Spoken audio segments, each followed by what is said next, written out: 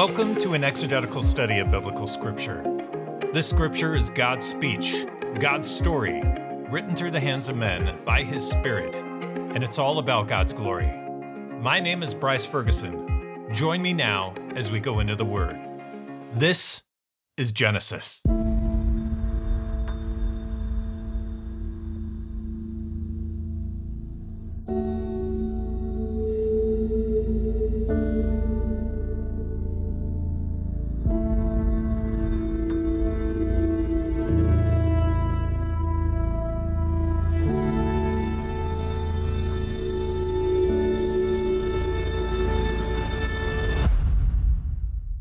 Welcome, brothers and sisters, here on the Lord's Day Sunday to worship Almighty God. Let's open with prayer. Dear Lord of heaven and earth, Almighty God, Father God, wonderful God, please open your word to us today. Holy Spirit, that you might move and fill and change us to be more like God, that we might surrender our presuppositions, that we might surrender our opinions, that we might surrender our preferences to your truths, to who you are, to your kingdom, to your word. We pray all of this in the wonderful name of Jesus Christ, your Son. Amen. So, folks, for the last 2 weeks, we've been looking at the beginning of Genesis 1, the very beginning. Literally, the beginning of verses 1 and 2, when in the beginning, God created the heavens and the earth. And the earth was dark. And then God said in verse 3, "Let there be light." And there was light. We see that distinction from darkness to light. And then God made water. God made the air and the atmosphere. God made land and called it earth. God made vegetation and plants, fruit trees, all according to their kind. God made lights in the expanse of the heavens to separate the day from the night. Again, creating a distinction. Specifically, God made the sun and the moon and the stars. God made the living creatures who live in the water beneath us, the living creatures who live in the sky above us, and commanded both to be fruitful, to multiply on the earth. Then he made the living creatures to live on the land. Domesticated animals that we know commonly in the human world, and the wild animals who live in the wild, and the smaller creatures, the creeping creatures, all according to their kinds. And from all this provision, from all this filling of the earth, from all this preparation for earth to be a dwelling place, we see the mighty acts of God's love in creation. And now, let's open our Bible to the reading of God's Word. Genesis 1, verse 26 and following. Then, after all of this, then God said, "Let us make man in our image, after our likeness." What? He just said us, and our. Not me and my. What does that mean? God said, "Let us make man in our image after our likeness, and let them have dominion over the fish of the sea, and over the birds of the heavens, and over the livestock, and over all the earth, and over every creeping thing that creeps on the earth." So God created man in his own image. In the image of God, he created him. Male and female, he created them. So in verse 26, we just read a plurality, a plural descriptor Let us make man in our image after our likeness. In verse 27, now God says singular. So God created man in his own image. In the image of God, he created him. Male and female, he created them. Verse 28, and God blessed them. I want to pause real quick and say the word bless, blessed, blessing, I think has got perhaps convoluted in the social media world. So if you are a person who is on social media, let me clarify something here.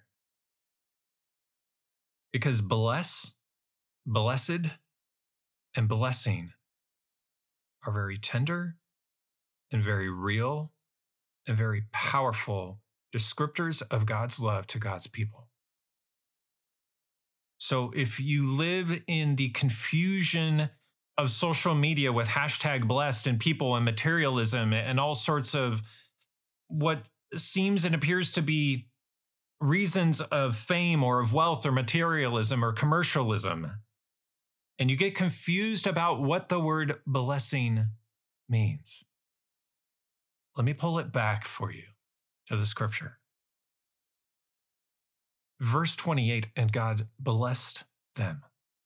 And God said to them, you'll recognize this language, be fruitful and multiply, fill the earth and subdue it, and have dominion over the fish of the sea, over the birds of the heavens, and over every living thing that moves on the earth. And God said, behold, I have given you every plant yielding seed that is on the face of all the earth, and every tree with seed in its fruit. You shall have them for food. And to every beast of the earth, and to every bird of the heavens, and to everything that creeps on the earth, everything that has the breath of life, I have given every green plant for food.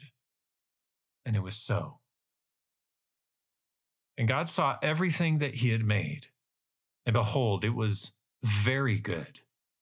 And there was evening, and there was morning, the sixth day. So let's go back and look at this. At verse 26, let us make man in our image, after our likeness. As we talked about before, God was in the beginning and God was the creator.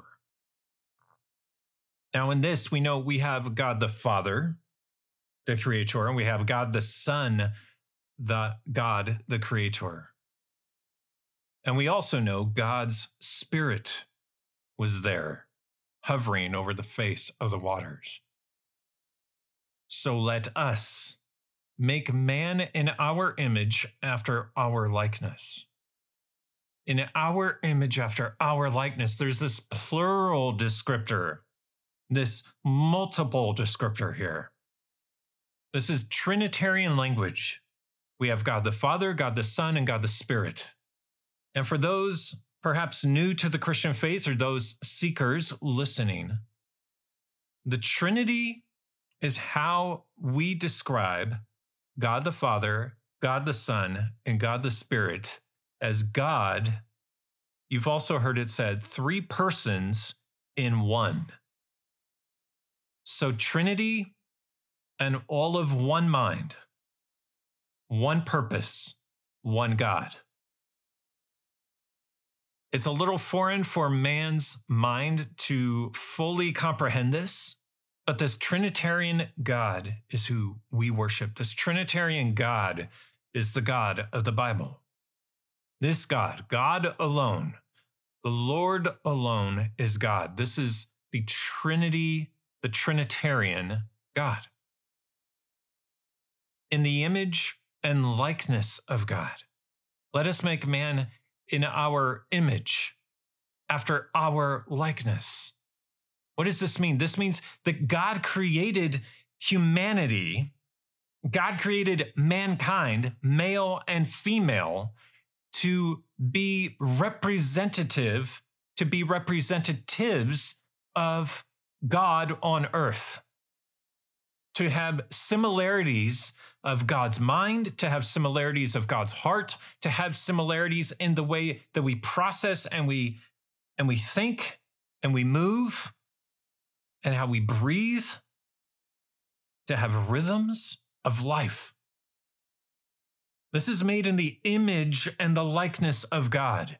If we are not imaging God of the Bible, if we are not in likeness to God of the Bible, then we are not living and we are not embodying and we are not supporting and employing how God created us to be.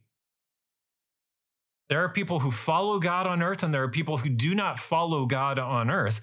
And those who do not follow God on earth have no regard for how they are already gifted in many ways in the image and the likeness of God, because humanity is made in the image and the likeness of God. However, there is a huge distinction between those who follow God and those who do not follow God. Because those who follow God pursue to be in the image and the likeness of God. Because those who follow God worship God. That's a huge distinction right there. And it wasn't automatic that humanity just had life or that humans have always been. They haven't been until God created them. It didn't have to be. It wasn't historical status quo. The humanity was going to live and there was nothing anyone could say about it because humans are so special that we always had to be. So there's this continuity of confusion, I'll call it. This idea that we evolved from monkeys and apes. That is 100% lie. That is 100% false. We see the creation from the Creator God to man right here. This is where it's at. How did mankind begin? It began in Genesis 1, verse 26. God said, "Let us make man in our image after our likeness." Let me tell you something. Monkeys are not made in the image of God. Apes are not made in the image and the likeness of God. And no animal and no other creature is eternal. Humans are eternal. And we'll get to that. The humans specifically and alone, exclusively, are made in the image and the likeness of the Trinitarian God of the Bible. So how did this come about? Because God created it. And why did God create humanity? God chose to create humanity because he wanted to. There was a choosing from God in this. God didn't have to. God didn't need to. God chose to. Isn't it nice to be chosen? When you're a little kid and there's playground games at the school or daycare or even at your home among the neighborhood kids in your neighborhood, and your kids are playing with other kids, or maybe you are a kid and you can relate to this very well, and there's choosing of teams before you play a game. Don't you want to be chosen by one of the captains first? Nobody wants to be chosen last because that's not really a choice, is it? The first captain picks this person, the second captain picks their first person, or the second person in the order, but for that captain, the first person on their team. And then it goes back and forth. And by the time you get to only one person remaining, that's the last person standing. Okay, then you come on this team or you go on that team. That's not what we're talking about here.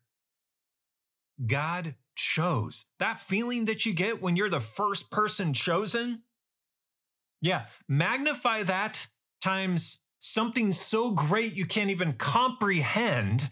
And this is God's choosing to mankind. This is infinite God who can create or does not have to create, who does whatever he pleases at any time outside of time, by the way, because he doesn't live in time. He created time. He rules all known creation in every universe, outside of this universe, into the far reaches of space and everything that is known. Why?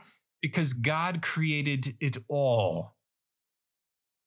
And none of it existed before he created it. This is who we're talking about. This is who chose to have his image and his likeness in humanity.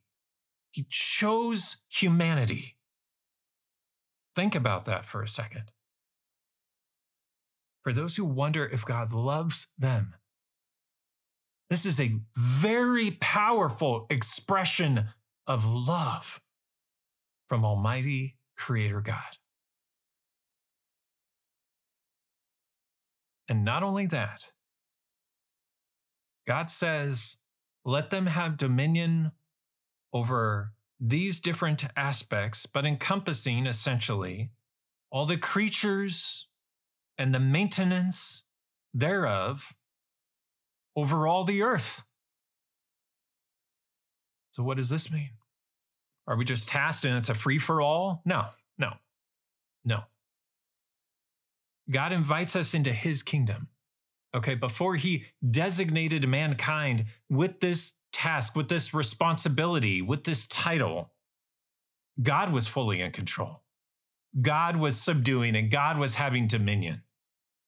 But God invites us now, those who are made in the image and the likeness of God, invites us into this part of his kingdom because his kingdom encompasses everything, and he appoints mankind to have dominion over all the earth. God is the one who has dominion over his creation, and now he invites us. He lifts us up. He supports us. He enables us to participate and have dominion over the earth. In that, we are to be both subordinate to God and, I don't know, what is that? Ordinate on the other side? We are to steward. We are to care for. We are to nourish. We are to use and manage well. For we cannot rule if we try to do it outside of God's authority. See, we must, that's a requirement, must have consideration for God in all regards to this having dominion over all the earth. It's got to be first and foremost in our minds and in our hearts and in our manner of care onto the earth. You can open up any news website, you can turn on any news broadcast, and you can be a witness to those who try to rule or those who do rule or manage outside of God's authority. It's inherently broken. It's inherently bad, and in fact, it is evil. Because those who do not have the values of God, those who do not have the values of God's word to mankind, God's value, God's instruction, God's commandments in the Bible are automatically working opposed to God. So what are you going to have? You're going to have dissension. You're going to have conflict. You're going to have division. We saw that at the Tower of Babel or Babel. Mankind had no regard for God. Mankind was trying to build a castle for themselves to achieve their own glory on the earth. And God stepped in and he said, no, I'm in control and you're not ruling well. So God created man in his own image. Male and female, he created them. Man, the male, represents God. In the male form, in the male mind, in the male heart, And the male expression, the masculine expression, represents God. Now, I'm not saying, for those who have known men who have not acted in a godly way, I'm not saying that. I'm saying in the way that God created man specifically, or males, he did so to represent God. And when God created woman, and we'll get to that more here shortly, but woman or female or females, he did so to represent God. Male and female are made first for God's glory, and they are created to be united in marriage of specifically one man and one woman only. That's it. And we'll get to that. But I want to draw that specific boundary here at the onset. There are very specific reasons that it's one male and one female, and they come together and they become one flesh, is the biblical language here. That is because biologically, that's how it works. And 2, complementarian-wise, that's why it works. And 3, and most of all, and this should really be 1, it's because God commanded this only. See, God defines marriage. It's not this joker defines marriage, that joker defines marriage, this religion defines marriage, that religion defines marriage, this government defines marriage, that government defines marriage. No. God set it out. And you either obey God and you obey God's commandments or you don't. And we see a lot of confusion in our culture, and there has always been in the history of the world. And God blessed them. Verse 28. Let's back up. Verse 27. So God created man in his own image.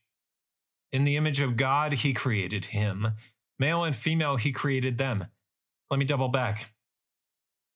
So I said that in verse 26, this is the Trinitarian language of God. Then God said, let us make man in our image, after our likeness. You have us, you have our, you have our. There is this plural descriptor of God. But Trinitarian God is 3 in 1. It is one God that we worship. That is the first commandment. One God. You shall have no other gods besides me. That is a singular descriptor of the Trinitarian God. And that is what we see in verse 27, a singular descriptor of the Trinitarian God. So God created man in his own image, in the image of God. He created him, male and female. He created them. We also see a masculine descriptor for God. Notice I did not say God is a human man. We do not see that representation until we see Jesus Christ come to earth in the flesh as a man to live as God, to die on a cross, and to be resurrected back to the throne room of God. But we do see throughout Scripture a masculine description of God in his title, in his name, in the way he is spoken of. So God created man in his own image, in the image of God. He created him, male and female. He created them. And this is good. In verse 28, God blessed them. Male and female, God blessed them. So let's talk about blessing. As God spoke creation into existence, God said to the male and the female, be fruitful, multiply and fill the earth and subdue it and have dominion over the fish of the sea and over the birds of the heavens and over every living thing that moves on the earth. So God made humans of 2 types, or what we call sexes. I just articulated it, but let me draw it in a little bit. The male, a male genitalia, a male body, if you will, biologically, of male chromosomes, of masculinity, of male traits, and male ways. The other type or the other sex is female. The female is a female genitalia, or to say she has a female biological body, of female chromosomes, of femininity. This is a much different descriptor, the masculinity and the femininity. Now, we're not so much talking about what you can see in appearance or the physical body, but we're talking about what is inherent inside. See, when you are created as a baby, born as a baby, and you're created in your mother's womb to be male or to be female, that is very intentional. And there's something about the heart of God. There's something about the image and the likeness of God that is placed inside of you to God's glory. This seems to be a radical point of antagonism in our culture toward Almighty God. But there are only two sexes, or two types, if you will, to classify it that way. And that is male and that is female. When God creates a male, God has ordained him to be a male and act as a male and live as a male in submission to God's authority and in worship to God's glory. And the same is true of those born female. When God creates a female, God has ordained her to be a female and act as a female and live as a female in submission to God's authority and in worship to God's glory. And this agenda in our culture, in our society, is not new, but it is now prevalent. That you can adopt anything besides what I just said, besides what we just read in Genesis 1, should you choose to do so. And see, the largest problem there is twofold, and it's probably one and the same. It is a rejection of God's authority. It is a rejection of your identity and the way that you were created. And it's also complete, out and outright selfishness. Anyone who comes to you and says, you can decide your own, basically whatever, folks. I mean, work and education, that's a little bit different story. But if they come to you and they say, you get to decide your identity, you get to decide, there's no one greater than you. You define your own reality. You define your own truth. You define your own views on God, whether there is a God or there's not a God, or you define your purpose for life on earth. That is extremely dangerous.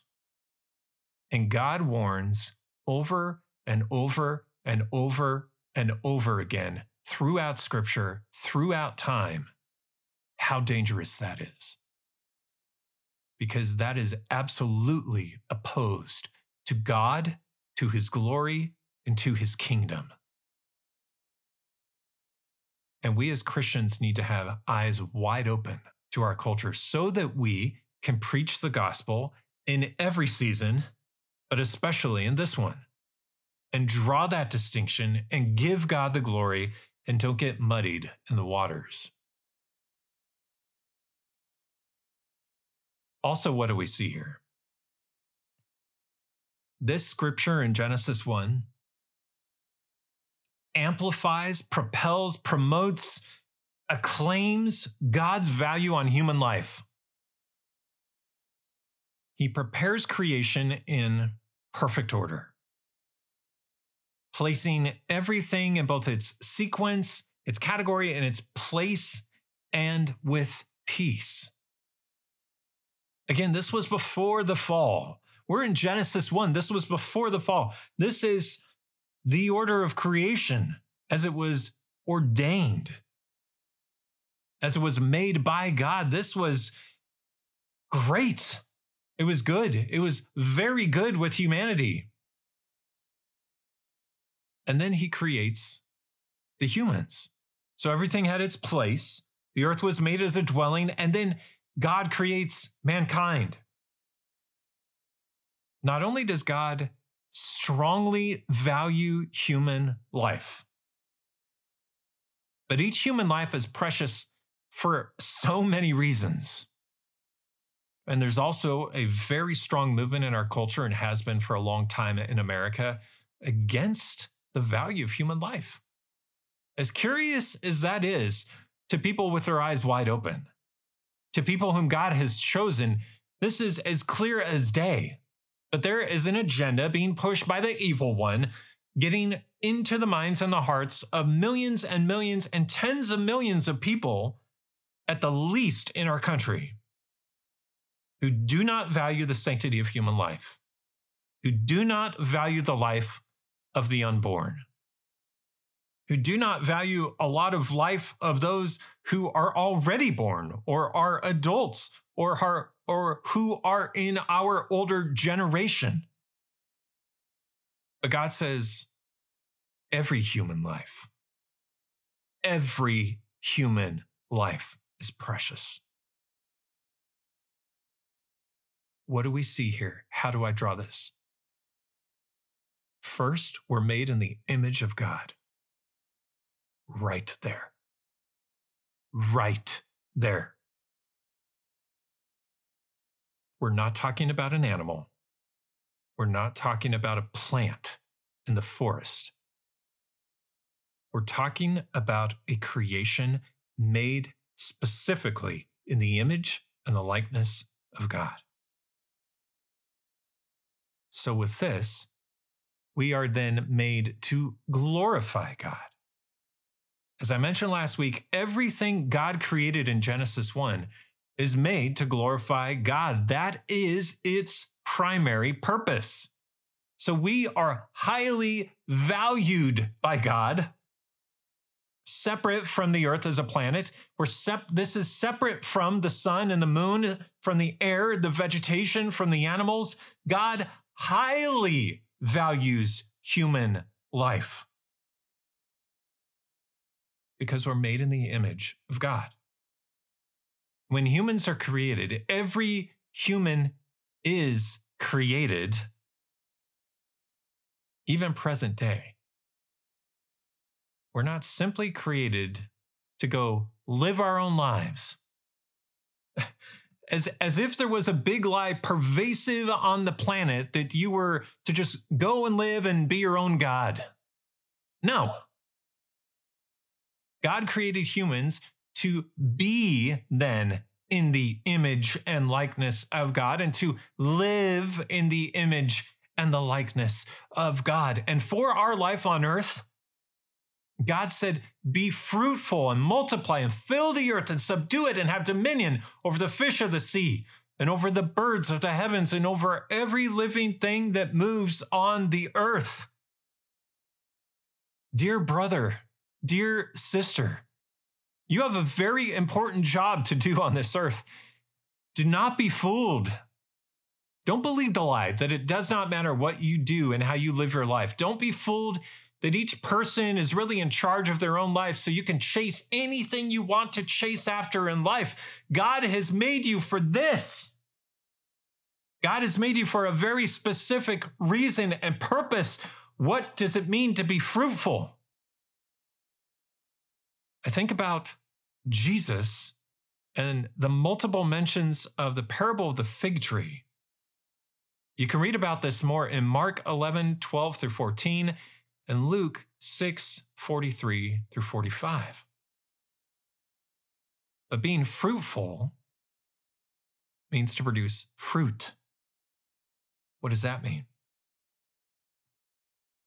Let's pick it up here in Luke 6. Jesus says, For no good tree bears bad fruit, nor again does a bad tree bear good fruit. For each tree is known by its own fruit. For figs are not gathered from thorn bushes, nor are grapes picked from a bramble bush. The good person out of the good treasure of his heart produces good, and the evil person out of his evil treasure produces evil. For out of the abundance of the heart, his mouth speaks. Jesus is saying what's inside a person. For where your treasure is, there your heart will be also. In Matthew, God is saying it's going to overflow out of your life, whatever it is inside, what you value in your heart, what you value in your mind, what you're building your legacy on earth about. Each person, okay, in the simple fact of biology, each person is their own person. And each person on earth who is born on earth is born on earth. And each person who gets to live a set number of days gets to live a set number of days. Bryce, why are you explaining redundancy? Because it's true, you're your own person. I'm my own person. But I only live at the glory of God. Should God choose to end my life today, he can do it at any time because he's fully in control of life on earth.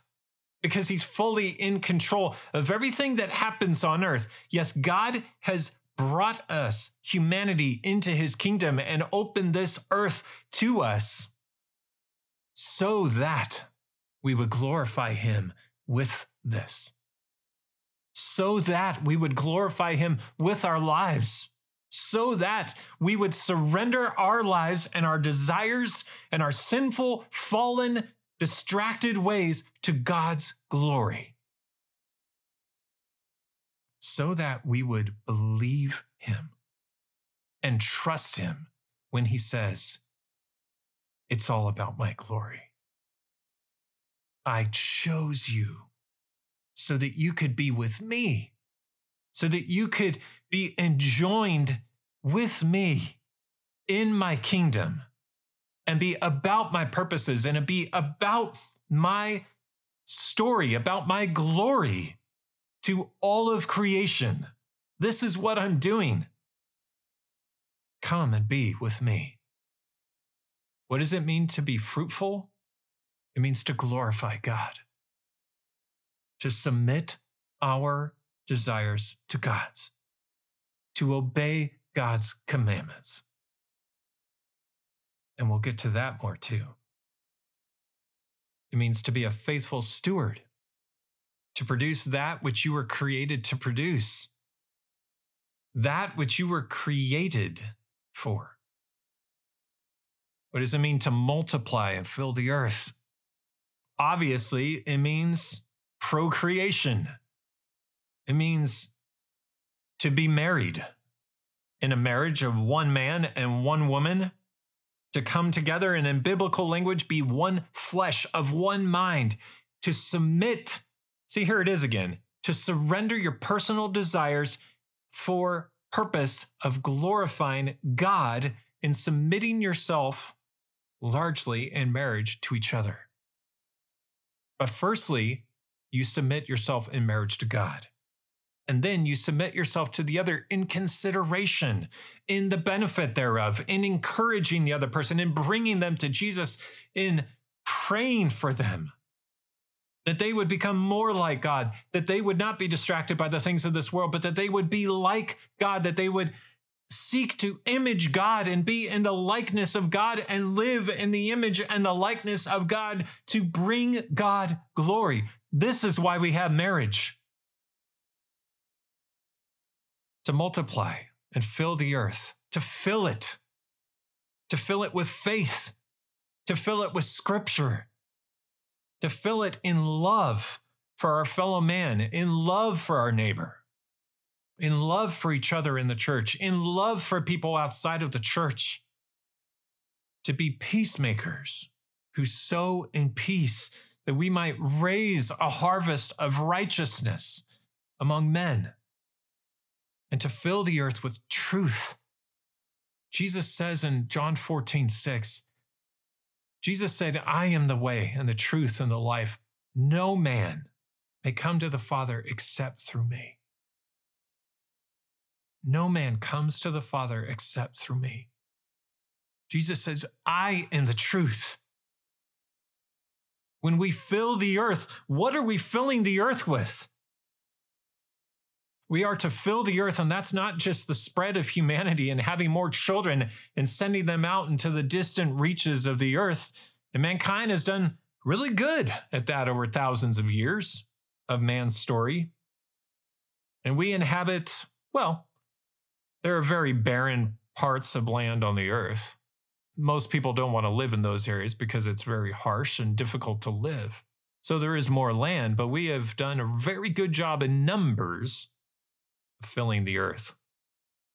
But I think it's even more than that. I think our charge is to fill the earth with the glory of God and the worship of God and the scripture of God and faith in God. And in doing this, we're past Adam and Eve now, the first humans. We're to continue the legacy of the people made in the image and the likeness of God.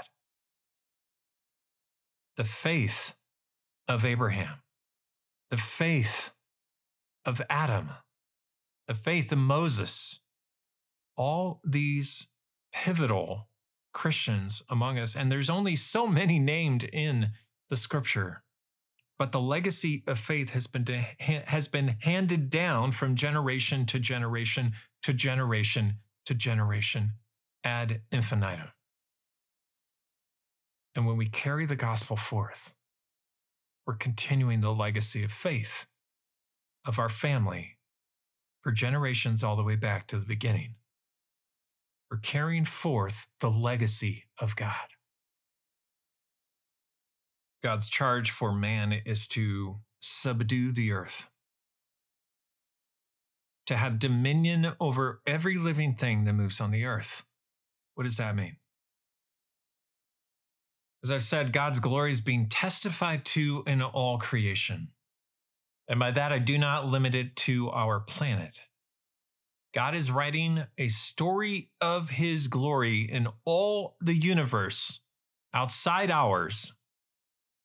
His glory is testified to among the angels, and even the dark forces see the testimony of God's glory, though they do not believe in God. They do not submit to God. They do not worship God. But God is writing this story of his glory. It's about his glory. God is in control. And he is being glorified, and he will be glorified in the spiritual realm. And that does not have a limitation of time or space. God's charge to us as humans on earth is to testify to God's glory here, to subdue, the wild aspects of the earth where needed and necessary, and at times that is true, but also to subdue the mentality of rebellion against God where it exists. I'm not talking about a physical altercation or anything like that. No, we're not talking about that. I know when someone thinks of subduing the wild, they think of taming beasts in the wild. Well, okay, if you're backed into a corner on the frontier or out in the forest and you encounter something like that, yeah, I guess you better be ready to do or able to do as much as you can to neutralize an animal threat. But there's a pervasive problem on the earth. I touched on this, but the mankind is striving after, selfishness and anything, wealth, fame, sex, power, anything that distracts you from believing in and following after and affixing your whole heart to Almighty God. I think of horse breakers.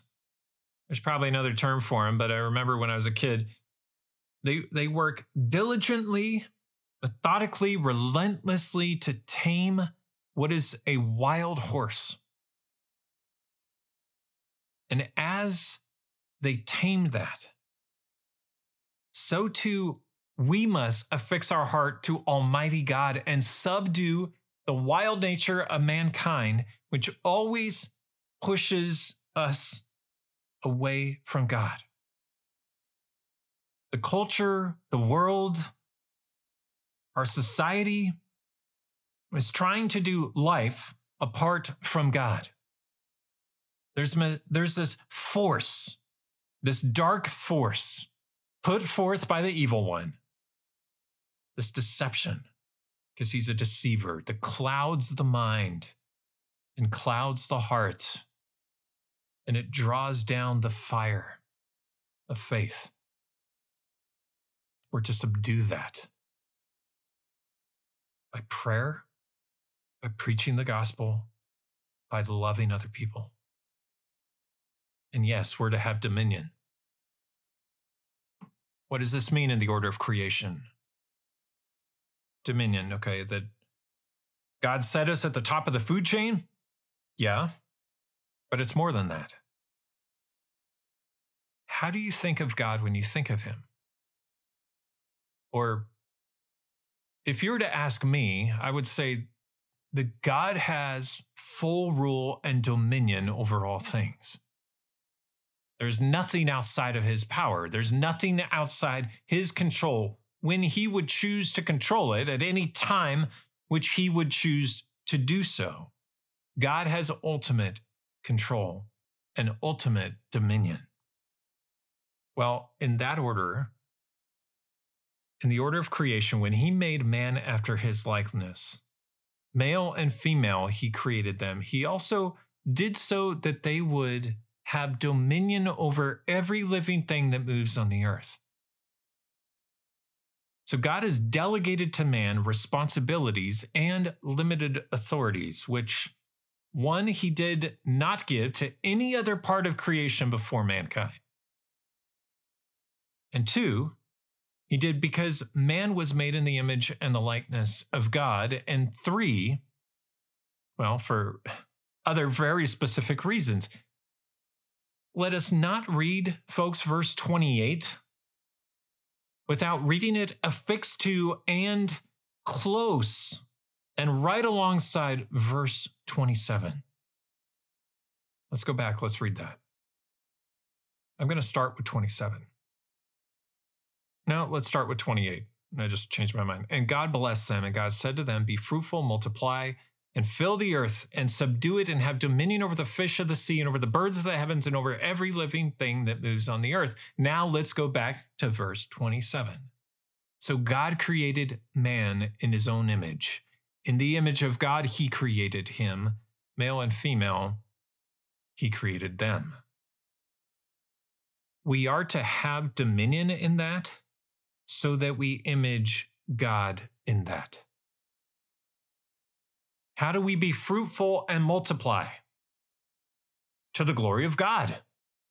Two, not without thought, not without consideration, not without conversation with God, but with it. How do we subdue the earth? To the glory of God, with thought of God, with consideration, with conversing with God. How do we have dominion over all living creatures on the earth? It's to. This charge is to do all this, to do all things to the glory of God. It's simple, isn't it? It's simple. No. It's not simple. It's straightforward. But we do so when we surrender our desires. We surrender that which the culture is pushing so hard for all people to accept, the lie. But instead, we submit our natural tendencies to drift. And we say, no, God, you define who I am. You give me my identity. I am a man created by God to be a man and to live as a man, and it's good to be in the image and after the likeness of God. Talked about the tree last week. How does the tree grow? How does it live? The tree starts in its growth as a tree, and it was watered by rain and fed by sun. For folks who maybe haven't heard last week's episode, let me just articulate real quick. Sometimes, folks, I look at a tree and I see a tree. I just think about how it's doing what it's doing. It's growing, right? It's not really moving unless there's wind. You can't really visibly see in the moment a tree growing and living. You see a tree standing. It's there. What is it doing? It's a tree. God created it to be a tree because God created trees and plants and vegetation. We read all that in Genesis 1. God created the tree. Okay, here we go. So the tree started in its growth as a tree and was watered by rain and fed by sunlight and nurtured by soil. Or I should say, rarely, a tree does not appear to have soil because it's growing out of a rock, like a boulder, but it grows as a tree. It functions as a tree. It weathers through seasons of difficult blizzards and snowstorms and ice and heavy rains or really, really hot days. Whatever season it goes through, it does so as a tree. And it continues as a tree. It grows leaves and it sheds leaves if it's a leaf-bearing tree, like a deciduous tree. It grows pine cones and it sheds pine cones and needles if it's an evergreen tree. And it grows as a tree. And it lives as a tree to the glory of God. You see, the tree was designated by the Creator God to be what it is. It's not eternal. It's not made in the image and the likeness of God like humanity. So let us look at it for simply what it is. But it is a tree that does what it was created to do. It lives to the glory of God because God created it to be a tree, to grow as a tree, to live as a tree, to look as a tree, to act as a tree, if you will, to submit itself to God's authority, if you will, in that way, though I haven't seen any tree that can transform itself into something else. But for reason of the example, to submit itself to God's authority, to live to the glory of God. And how does the animal grow? How does the animal live? So let me ask you, how is man and how is woman, humans, who are distinctly the creation made in the image and the likeness of God, to live? In submission to God's authority, in the identity of God's designated identity, to glorify God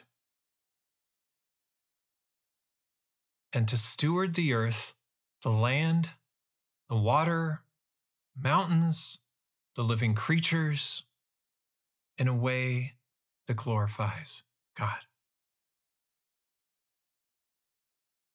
Let's look at one last aspect here. Verse 31. We've seen God affirm the days of his creation multiple times as good. And here, at the end of day 6 in creation, God looks on everything that he has made. And what does he say?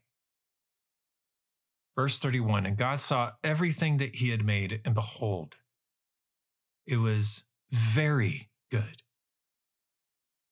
And there was evening and there was morning, the 6th day. There is a mark. There is an attribution.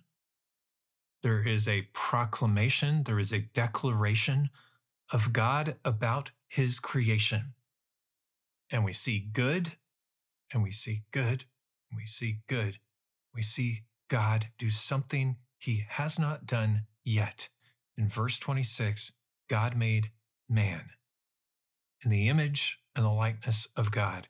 And now things are very good. This is an incredible, loving God. Oh, that we would know the love of God. Let's pray. Holy God, wonderful God, Father God, God the Son, God the Spirit. You are the God who creates all things. You are the God who is worthy of our worship and our praise. You chose us, God. We would not have been had you not chose us. We would not be who we are. We would not have the minds that we do. We would not have the hearts that we do. We would not have the emotions. We would not have the expressions. We would not have the processes. We would not have the functionality that we do if you had not made us and made us specifically in your image and in your likeness. And you made us to glorify you. You made all of humanity to glorify you. And this is the purpose of life on earth. This is the mission and the reason that we are here. For however long that is, the purpose of mankind is to glorify God. So God, by your power and your Holy Spirit, help us to do all this to your glory. We pray this in the name of Jesus Christ, the Savior. Amen. Join me next time as we continue in God's story of creation in Genesis 2.